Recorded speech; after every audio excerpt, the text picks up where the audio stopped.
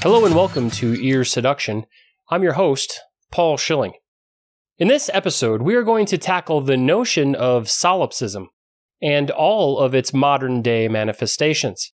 By the end of this gospel, we will lay to rest the unfalsifiable claims that solipsists make and settle once and for all the true nature of reality.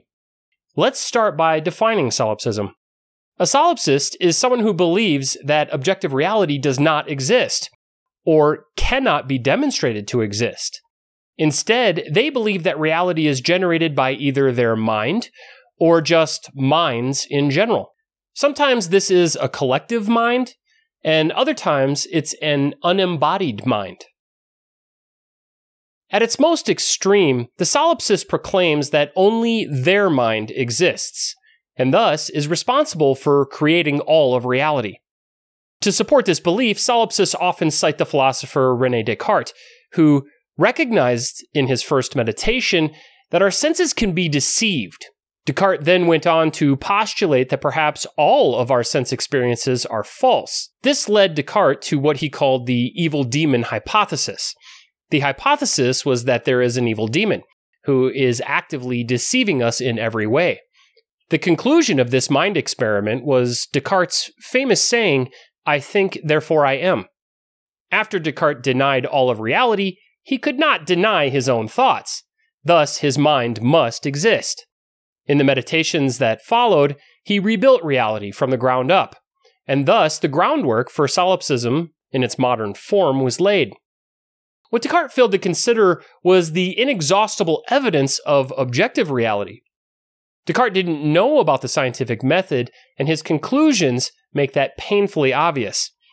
This was a pivotal breakthrough in the philosophy of the Enlightenment era and led to the invention of the scientific method to assist us in demonstrating the existence of reality.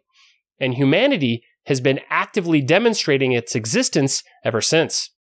Despite all that we have come to learn about our senses, their reliability, and the multitude of scientific breakthroughs that we've had as a result, the notion that reality may in fact not exist persists to the modern day. We see its prevalence in wish thinking, make-believe, and the notion of free will.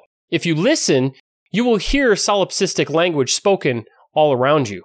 Phrases like, "my truth," or "anything is possible," or "if you choose to believe that," or "if you can convince yourself of," and there are many others.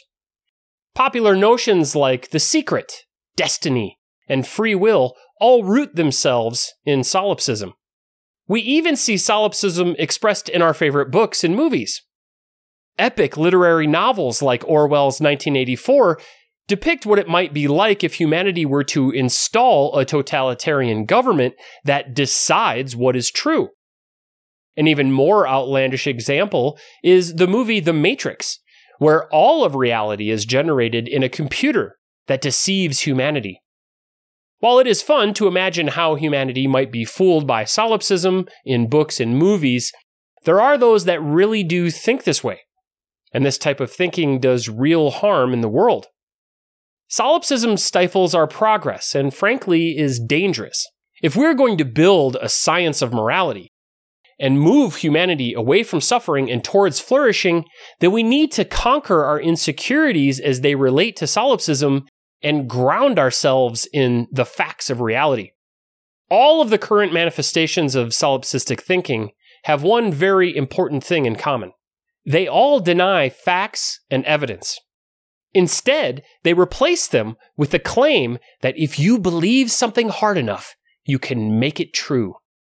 This is a very dangerous belief because it lends itself perfectly to self-deception. Let's now identify the most common forms of solipsism, how we can relieve ourselves of their burden, and why we ought to. The first is wish thinking. People will do anything to avoid being inconvenienced.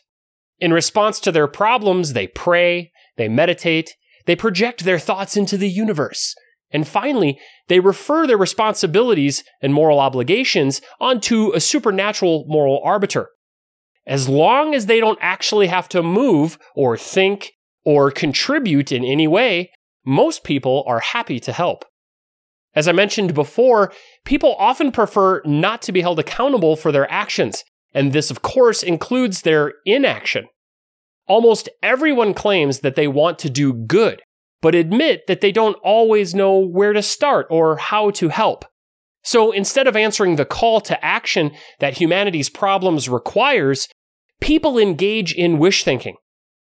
Wish thinking helps people feel like they are contributing to the solution to their problems while having the added benefit of not lifting a finger. Wish thinking helps them cope with what they perceive as the insurmountable problems that plague humanity. We've all heard it said, well, what can I do? I'm just one man. The real problem with wish thinking is that it fails to engage with the problem, whatever it might be, and instead masks it in a veil of denial.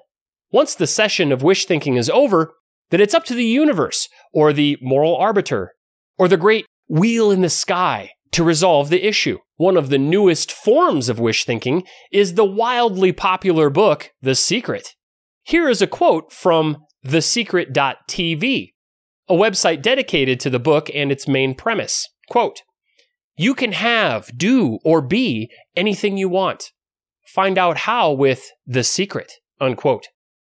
It goes on to say, quote, "The Secret's principles for manifestation, visualization, gratitude, intention, and mastering your thoughts and feelings allow you to easily use the law of attraction to create anything you desire," unquote. Here we have the notion of wish thinking cranked up to 11. According to this expression of solipsism, you can literally create reality just by thinking about it. But this notion is not new, nor is it unique to The Secret. Perhaps the oldest form of wish thinking is prayer. You might be familiar with the phrase, "Ask and you shall receive." This is yet another form of wish thinking. If I get down on my knees and ask for something, then I will get it. As with all types of wish thinking, you are encouraged to actually do nothing. Instead, all you do is think about how you want reality to be, and according to those that believe in one of the many forms of wish thinking, then reality will conform to your thoughts. Another example of modern-day wish thinking is with the notion that we are all one mind. This type of solipsism posits the idea that our individual mind is somehow plugged into a greater mind, or perhaps that our individual minds make up a network that brings into existence one large mind.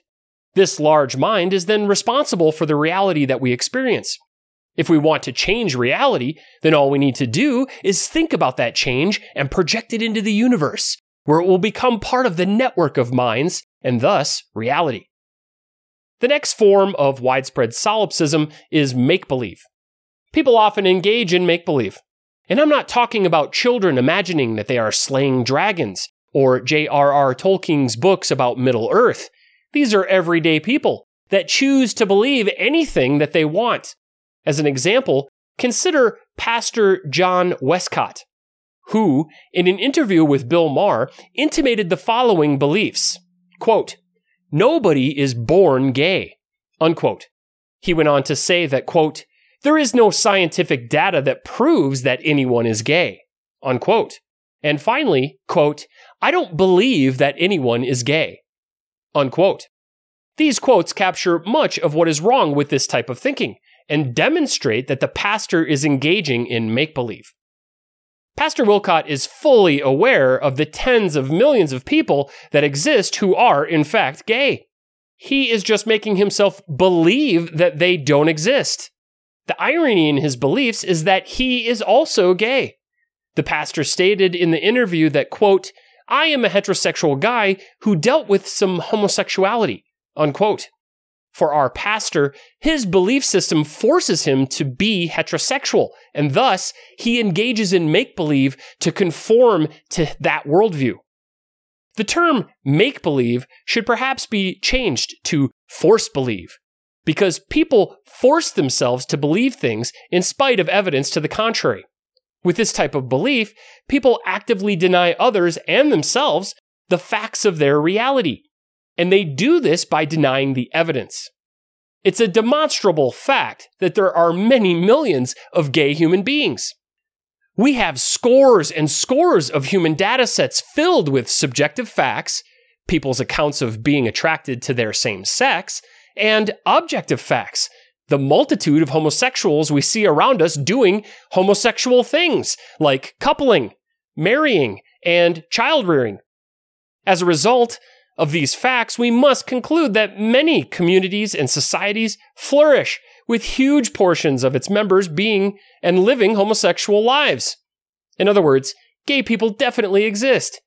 To reject the facts and deny this evidence is crazy, perhaps so crazy that we should reconsider our mental health system and its classifications for people that engage in make-believe of this kind. We can no more make-believe reality into existence than we can wish-think it. And I encourage you to put your own beliefs to the test. If you persist in your belief because you choose to believe, in spite of the evidence, then you are engaging in make-believe. Another term to describe this is willful ignorance. This is when people are aware of the facts, but actively reject them because they do not fall into alignment with what they choose to believe. An honest review of the evidence forces those with intellectual integrity to accept the facts and adopt them into their worldview. And in relation to the existence of objective reality, that is, reality that exists separate from our minds, we have mountains of evidence to support its truth. So, objective reality exists. And we can, and do, demonstrate this fact on a regular basis. The truth of reality is painfully obvious. If we are to enact any change, we must take action. If we want humanity to thrive, we have to go through the hard process of ensuring that it will.